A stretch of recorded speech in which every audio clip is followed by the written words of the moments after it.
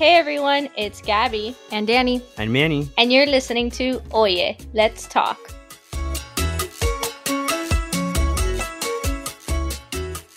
Hey everyone, we're back with a quick turnaround of an episode because just a few days ago, a historic verdict just dropped.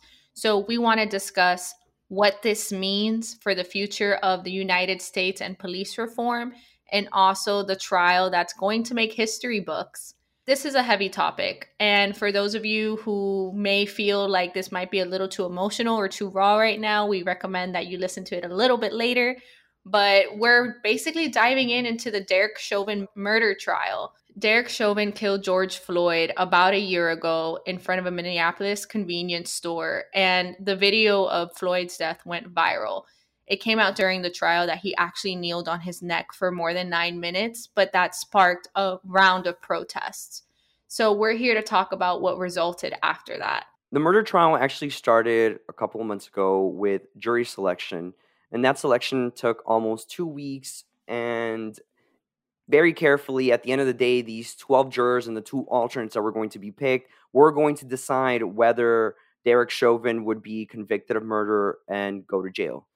And both sides were very deliberate on who they wanted on the trial, and it favored the prosecution that the jury was actually more diverse than the population in Hennepin County, where the trial took place.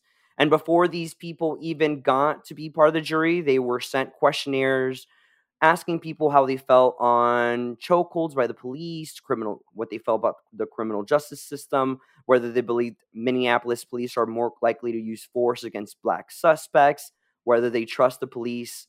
So it was very intentional on who both the prosecution and defense wanted to pick to really make this final decision. 6 jurors were white, 4 were black, and 2 were multiracial. 7 were women, and 5 were men.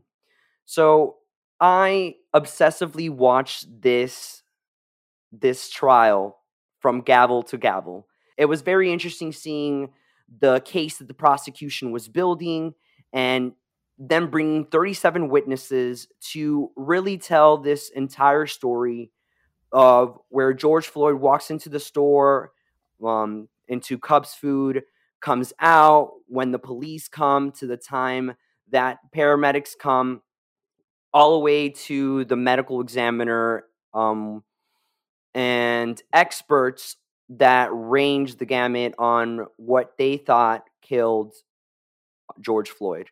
The defense only had 7 witnesses, and their entire defense was kind of taking the blame off Chauvin and trying to say that bystanders were harassing Chauvin. They were kind of highlighting Floyd's drug use and the size of his heart, which was abnormally large. And they would also at one point blame the car exhaust that was near his face. So basically, if you didn't watch the trial, and just to set this up a little bit more for you, it was only 3 weeks long. Prosecutors had plenty of witnesses to argue their side. They brought in experts, eyewitnesses, not only the woman who recorded the video, but those very same bystanders that Manny just mentioned. And the defense, their main argument was just to argue that Floyd was kind of sick. He had heart disease, and his previous drug use would contribute to his death. Mm-hmm. So to paint a picture, remember that Chauvin faced 3 charges: second-degree murder, third-degree murder, and second-degree manslaughter. And the defense, at the very least, was trying to toss out the second-degree manslaughter charge by just trying to have some sort of reasonable doubt that other things affected Floyd and his death, or what contributed to his death. So for our listeners, for those who don't know exactly what each count means, third-degree murder means you must prove that Chauvin committed a reckless act with a depraved mind, and it's up to 25 years in prison. Second-degree manslaughter, you must prove that he was culpably negligent, and that's up to 10 years in prison and or a $20,000 fine. And then second-degree unintentional murder is that you must prove that Chauvin caused George Floyd's death while committing an underlying felony, and that is up to 40 years in prison. And that's the worst charge that he had. Yeah. Second-degree unintentional murder. So I think what really helped out the prosecution in this case was was what I was saying before, where they really told on this story, and they brought in not only these expert witnesses, which were very important, but their emotional witnesses at the beginning of the trial. You had Charles McMillan, which was this old man who was just happened to be walking by while he was getting arrested, and he you can see him in the in video where he was like, just stop just resisting, man. Telling Mr. Floyd, Mr. Floyd, just ply with him, get on in the car because you can't win. We saw George Floyd's girlfriend, Courtney Ross, give a very tearful story of when they first met. And it was very powerful because George Floyd had approached her and he was like, "You look very sad." And I'm paraphrasing. "You look very sad. Do you want to pray? Do you want to pray?" He's a kind person just to come up to me and say, "Can I pray with you?" When I felt alone in this lobby, it was so sweet. And Wow, I missed that part. these people really humanized who George Floyd was, and reminding the jurors that at the end of the day, this was a human being, and he had a family, and he had a daughter. He had so at the beginning of the trial, they had these emotional witnesses, but at the very end, I believe it was the second to last witness, they brought his brother, Philonise Floyd, and he spoke. They showed a lot of pictures of Floyd then, when he was a little kid, when he played basketball. So I think the prosecution did a really good defense of humanizing George Floyd. And later throughout the trial, we see these expert witnesses coming, and we very rarely does a police chief come and take the stand against one of its own officers. And we slowly saw what a lot of the media has been describing as the breaking of the blue wall. This blue wall of police officers kind of defending one another and, not being that snitch in the group. So it was very, in a sense, a little historical, because it's not very common that you see a police chief. We saw police chief Medaria Arredondo take the stand and say that Derek Chauvin used excessive force. We then later saw the medical examiner of the Hennepin County, Andrew Baker, and the pulmonologist, Dr. Tobin. I think he was amazing. He had these graphs of just telling you how much air was inside his lungs and the weight that was on his body. And funny enough, an alternate juror who wasn't part of the deliberations came out. They didn't come out, like, obviously the media found her and they interviewed her, and she was saying how compelling Dr. Tobin was, because he really came in, and she said that he really explained things in a way that was very digestible to them. And at the end of the day, that's what made him such a good witness, because he really, these complex things, he really made them really simple. And the other side argues too that, all of that specific medical analogy that he gave out, obviously police officers at the moment in time, whether or not they're using, excessive force or not, what may have you, they really can't, there's no way to measure that, so to speak, right? Like you don't know that unless you're Not like in a the medical, moment. yeah, unless you're a medical professional who can tell you, And to add to that, and some of the witnesses that Manny mentioned, I think it was some key quotes that probably swayed the jurors, but at most created emotion in the court of public opinion. The Minneapolis police chief saying, when he was outright asked if Chauvin upheld policy, he said he acted unethically. So a police chief outright denouncing one of his own and saying that he went against practices, so that couldn't even shield Chauvin, saying that he was doing what he was taught or what he learned, I think weakened the defense's argument. To Danny's point, one of the bystanders was a firefighter, and when she was called to the stand and the defense was trying to poke holes in her story, they kept arguing, like, maybe you were angrily telling Chauvin to get off of him. Like, as a firefighter, you didn't render aid and all of these details. And she said, yes, I was watching someone die in front of my eyes. Wouldn't you be angry? And they wouldn't let me get near him. Wow. So hearing people who had some sort of expertise in the medical field, I think really, really helped paint the picture of the situation beyond the video that we all saw. And I do want to highlight Darnella Frazier, the woman who did catch this viral video. Shout out to her. Had it not been her, I don't think this case would have made the national headlines or international headlines that There's it did. no doubt. But my heart goes out to her because she caught someone's last moments and has to live with this. She was just walking down the street one day, and now she has to think about this for the rest of her life. And her name, she probably didn't ask for this type of fame, and this is what she has to live with. So I just want everyone to remember that all these witnesses that were called to the stand, everyone who was involved, they were asked to do very difficult things, and they're humans too. I want to mention one last witness. They called in the Cup Foods employee who called the police on George Floyd. His name was Christopher Martin. And one of the biggest things that was so impactful was he felt guilt. He felt guilt that George Floyd had died. And he said, quote, "If I would have just not taken the bill, this could have been avoided."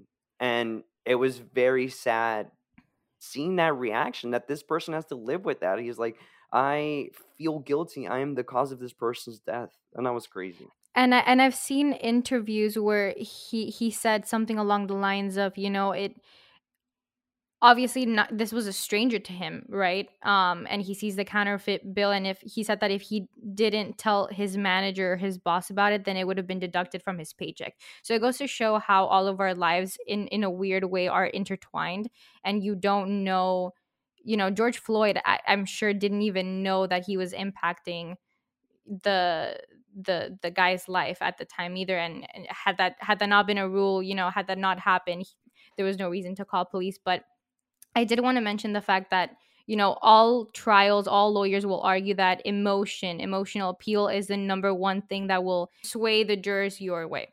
So that's nothing new. But the fact that what makes this case so different is the fact that millions of people across the US and the world watched intimate cell phone footage, as Gabby and Manny mentioned, and you were up close and personal. The death was painfully slow. It wasn't like a quick, shooting type thing. You saw blood on the floor. Like, this was painful to watch. And, the phrase, I can't breathe, repeated over and over and over again. Anyone that watches that in their right mind will say, you're definitely causing harm. It doesn't seem like there's, any danger. Like, I feel like it was, at least to the world, it seemed like it was a pretty clear black and white situation.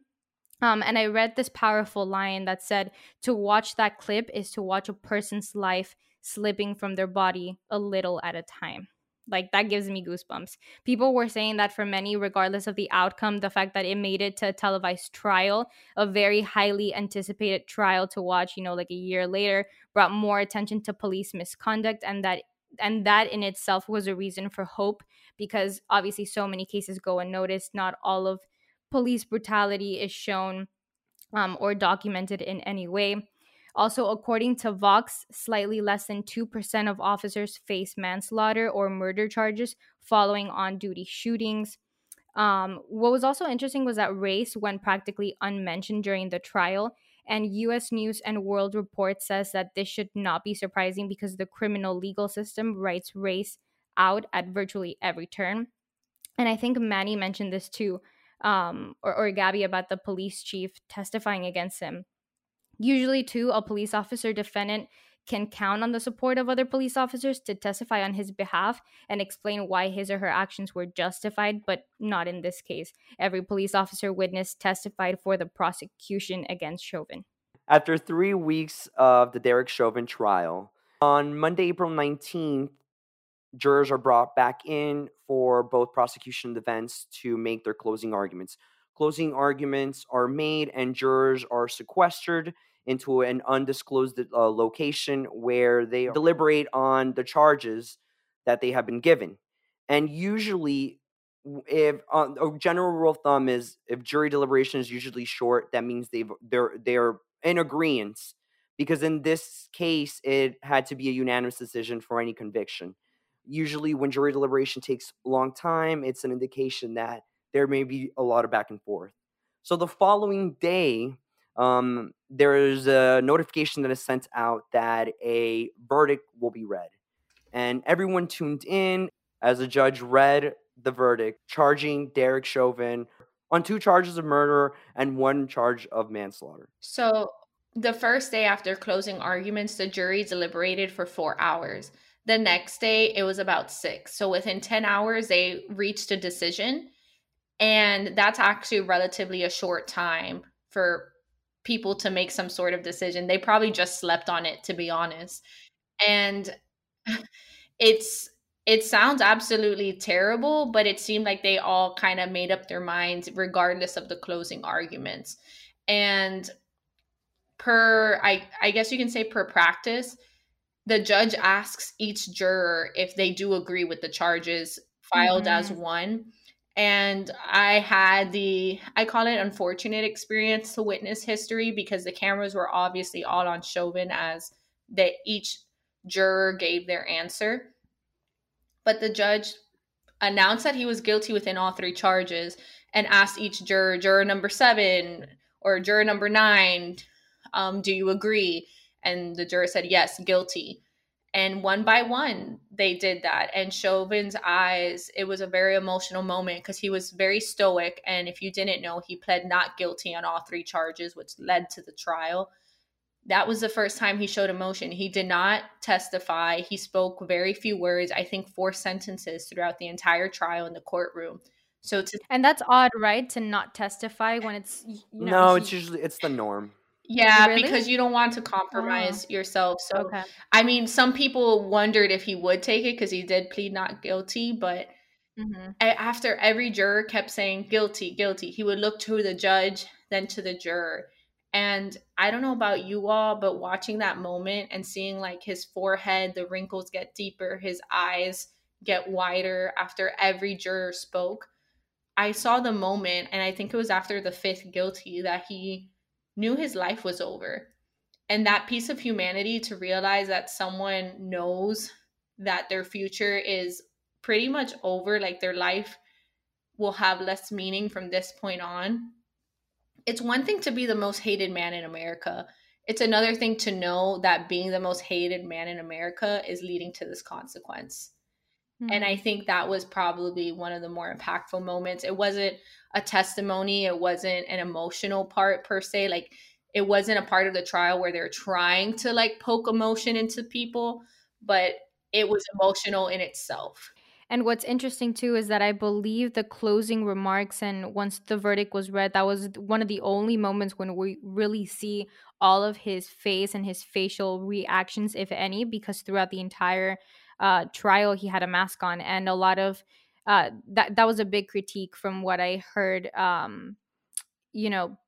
commentators on TV say, and a few articles I read, was that that's a big part of the emotional appeal as well, because when everything is being said and disputed and argued, part of what makes this a very human and real thing is seeing their facial expression, seeing how they're going to react to certain things if they react, and the fact that we couldn't really see this could have definitely impacted it. And I think it did impact it in a way too. So needless to say, after the emotional verdict was read, the tension across the country was people wondering, will he be found guilty or not? And I thought that was so crazy that we all saw this video 1 year ago. So thousands of people protested across the globe to have this happen. And there was doubt that he may not be convicted. And to me, that speaks volumes about where our society is. So seeing Chauvin handcuffed right away, the next day he was in a Minnesota correctional facility. He had a new mugshot. Like, you can't say justice has necessarily been served, but to see him go through the entire process, because it was an issue to get him arrested in the first place. So now it's what's next for Chauvin? What's next for our society? So Chauvin's next hearing won't be for another 8 weeks, and that's when we will find out how long his sentencing will be. And his sentencing, there's a lot of factors that will kind of play into how many years he gets, because he kind of has a clean record of no criminal history.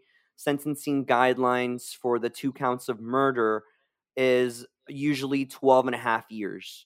Mm-hmm. But it could be as high as 40 years. And then for the second degree manslaughter, it carries a maximum sentence of 10 years, but guidelines would most likely sentence to 4 years. On top of that, there's something called aggravating factors. And Mr. Chauvin had the option of either having the jury rule on these factors or putting it in the hands of the judge. At the end of closing arguments, he decided that he was going to give the judge that decision. And then basically what these aggravating factors consist of, it's what's known as, quote, upward sentencing departure. And that's basically citing these different factors, which include the killing that Mr. Floyd happened was in the presence of children, that he was treated with particular cruelty, or that Mr. Chauvin, as a police officer, abused his position of authority. So there's different, quote, aggravating factors, and then the judge will take those into consideration along with the guidelines that I just read to determine his sentencing time. And in 2 months, we will know. Well, currently, Derek Chauvin in our society has been deemed a murderer.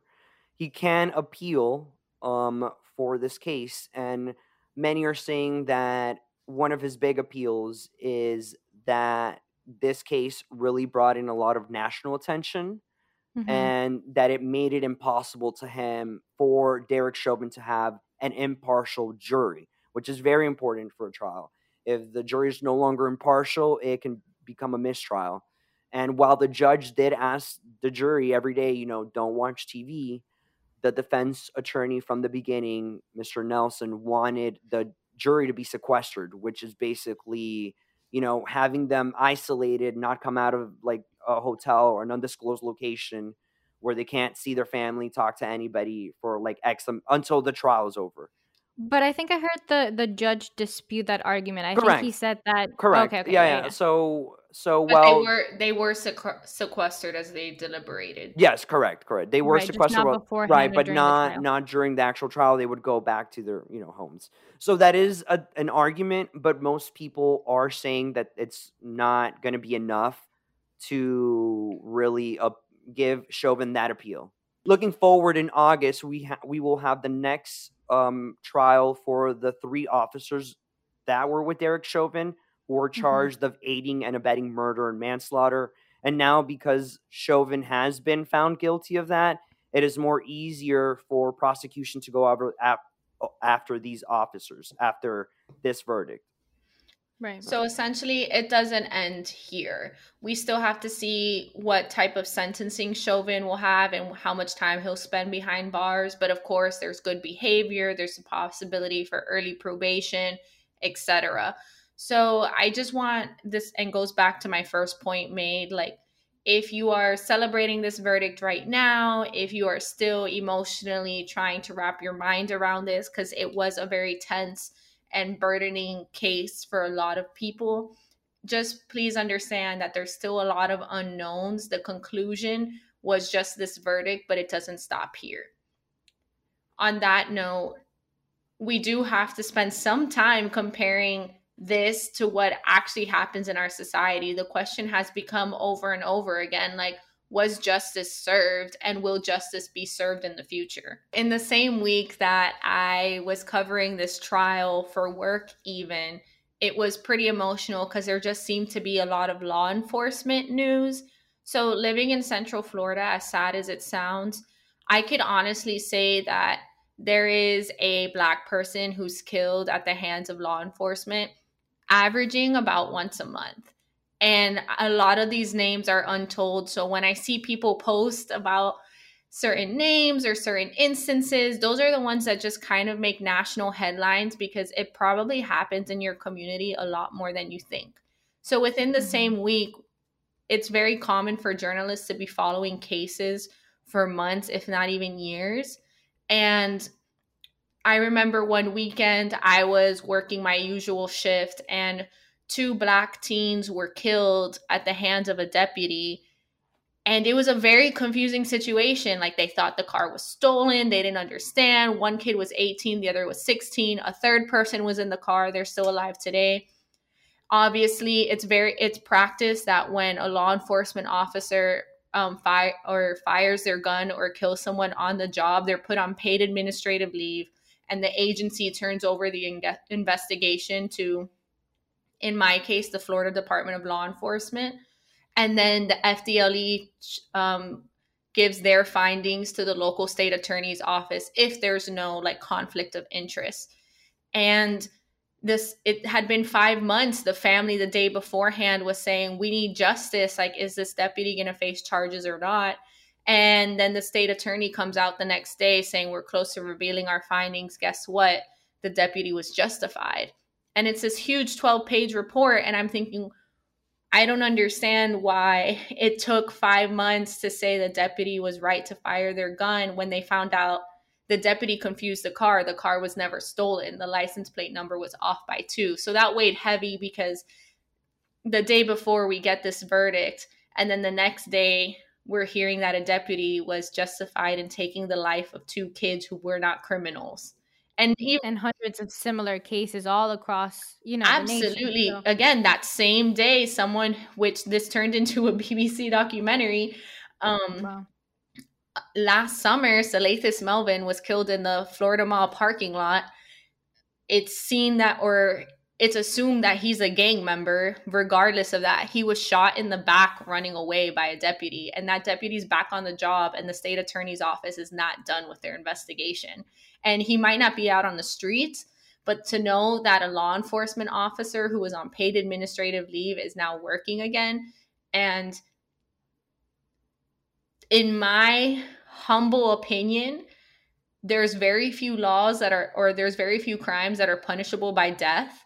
So to see a law enforcement officer kill others and see very little repercussions, or to be in that situation again and not be removed from it until investigations are full and done, it's very odd for me to see. It's like whiplash. Like, what are the rules? It's very frustrating. Yeah. Beyond frustrating, it's like, wait, what's okay and what's not okay then? No, that's the thing. There are no rules, and that's why supposedly the Biden administration is fighting for that, and they really want to implement a new police reform, is what they're saying. So we'll see what that looks like. But that's the promising aspect, because again, the same week we get this historic verdict, but in terms of local news, the news whiplash of, okay, wait, so we're not as far as we think we are. That's okay, I guess. And it's not to say, it's neither here nor there, like, just to have that straight ethical line. I'm not saying that the deputies or the law enforcement officers need to face consequences or what they did was wrong. It's that people died and they're not getting the same treatment as like the Chauvin trial. Like, it doesn't seem like there's a criminal justice procedure, or the procedure is very muddled.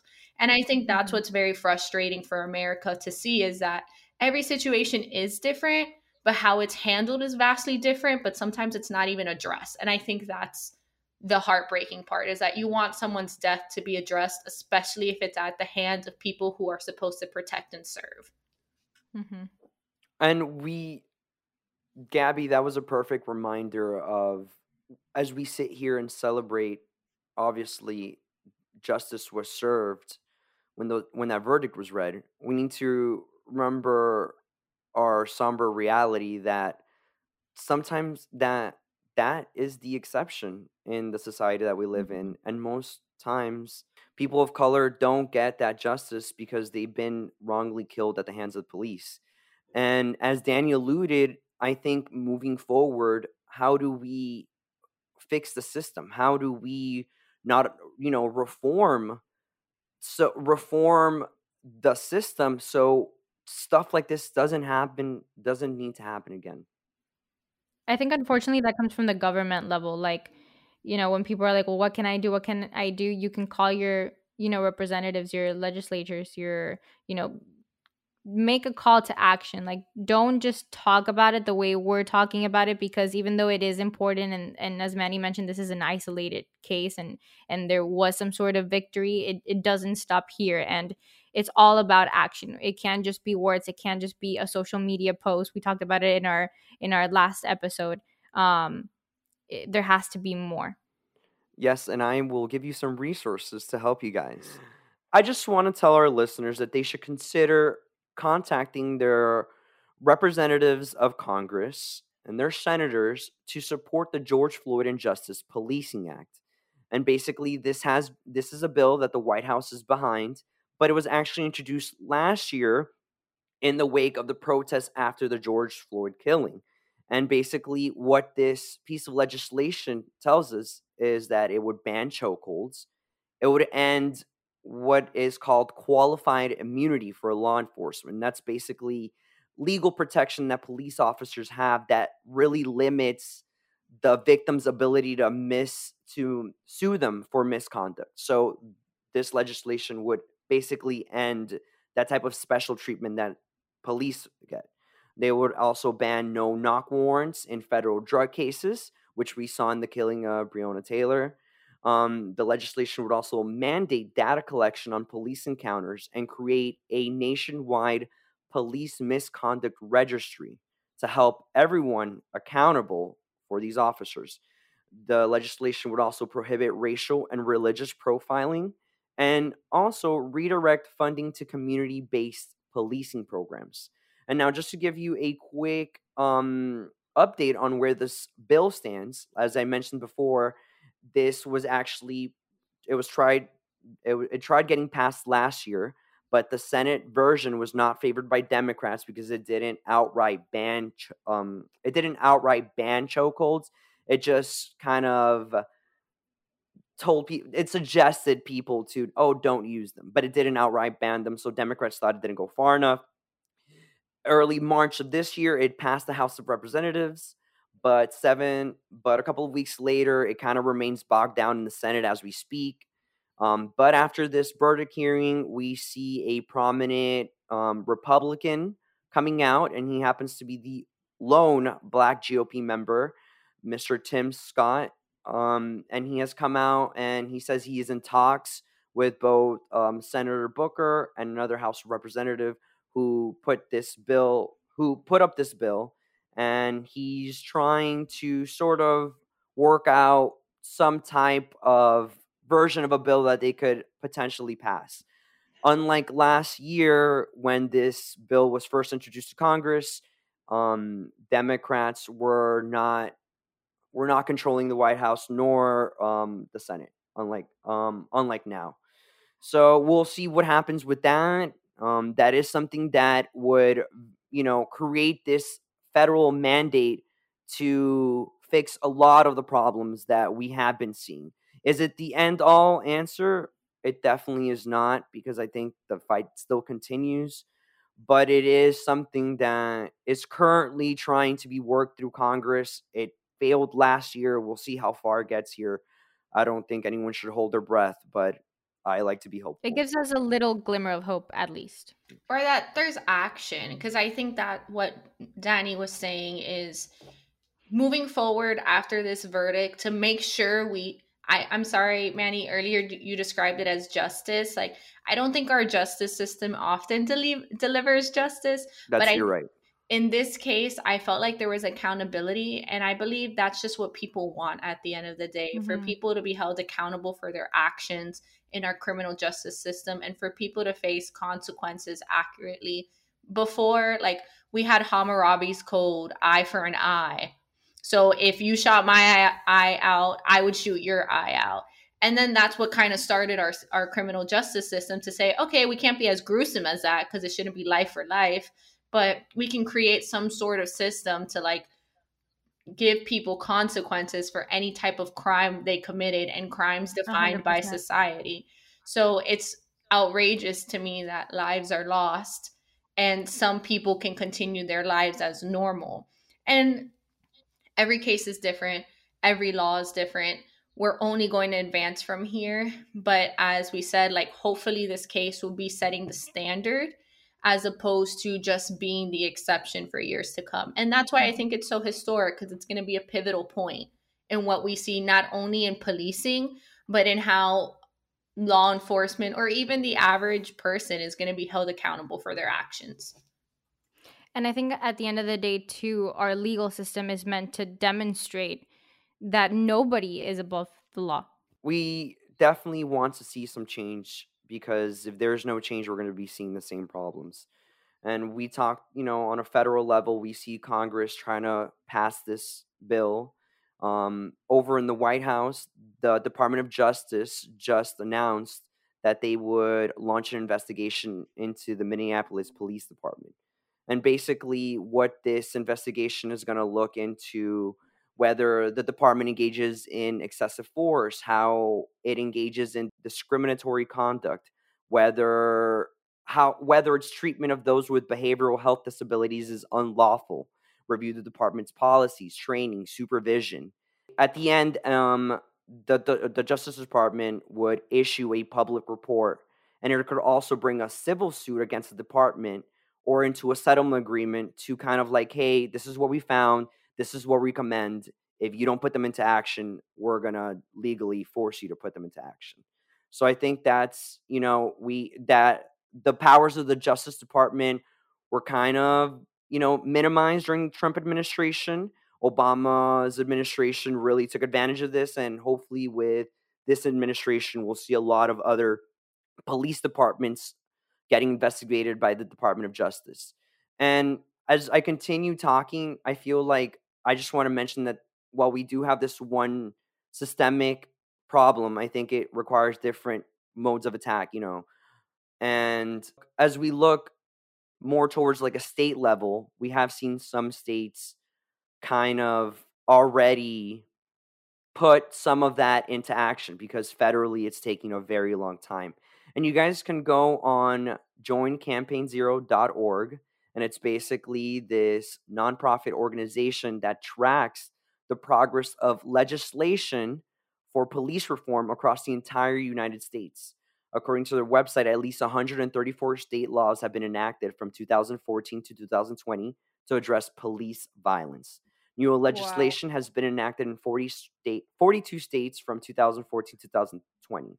There's change. Yeah, like what you're mentioning is, one, it's great someone's doing the tough work of checking it out, but I also want to empower listeners. Public records exist. You're allowed to request them. You're allowed to request police reports and whatever about any situation from your sheriff's office or your police department. It's not just something for news or investigators, or even if it doesn't concern you, if you have enough information, you can request it. Most police departments and sheriff's offices also have citizen review boards. So it's a group of community members that review their policies every so often. I invite you to familiarize yourself with people who sit on them, because they're your local pastors, your neighbors, business owners, and make sure that your local law enforcement agency are utilizing them. Because if they're not, or their policies haven't been reformed or looked at in a minute, then maybe you can jumpstart that process. Or a lot of times those seats go vacant because nobody wants to fill them or know that they're seats to fill. So that could be you. I'm definitely empowering people to look into not just ways to, I guess, fight off law enforcement, because I know abolish police is a popular movement right now, but the reality is that's not going to happen overnight. Abolish police is a popular movement right now, but that's not going to happen overnight if that's your goal. The reality is that law enforcement's here to stay, and you actually have a opportunity to be part of the policy making or to make change within the law enforcement agency yourself. So that's another way to take action beyond trying to pass laws or supporting government officials and all of that. And familiarize yourself. There's community policing organizations. That's something that you can participate in as well. And a lot of community policing isn't walk around with a gun and walk through the neighborhoods. It's not the neighborhood watch, but it's going into communities you may not be familiar with, and getting to know the people around there and having each other's back. So if there's crime happening, figuring out how you can battle that and see where it's targeting, and working with law enforcement or just within the community to just solve these issues on your own as well. And in order to instill some hope into our listeners, I want to highlight some states who have already passed some very important legislation. And I hope that we can pass this federally so all, we have that same standard of practice across the board. Recently, we had Maryland pass a big bill, and a part of it created a statewide use of force policy and says that officers who violate those standards, causing serious injury or death, can be convicted and sent to prison for up to 10 years. That's like written into their law. Also of note, we have Colorado, which passed a sweeping bill less than a month ago, and that law banned chokehold. It required officers to intervene if they witnessed excessive force, and it mandated body cameras statewide within 3 years. We have the state of Iowa also banning and or restricting chokeholds, among other measures. But that's actually, so just to know, a lot of law enforcement agencies actually already banned chokeholds within their own policies. It's just everyone's writing these rules out now to have them formally written as law to make sure they can never be brought back or that they can never be justified. So make sure to look closely at your local communities as well, that maybe it's written as not a suggested practice, but make sure there's a law saying that there's some sort of consequence if used, if that's your shtick. Mm-hmm. That being said, I think we've kind of covered a lot this episode. I think the most important thing that we want our listeners to gain out of this is it doesn't end here. If you're choosing to celebrate this verdict or if you feel personally impacted by it, I do want you to feel those feelings and be comfortable in it. And we all understand what weight has probably been lifted off many's shoulders, but it doesn't end here. So invite your friends to chat about it, or the next time this popular topic comes up and say, Oye, let's talk about why this verdict was so important and what it means to others as well.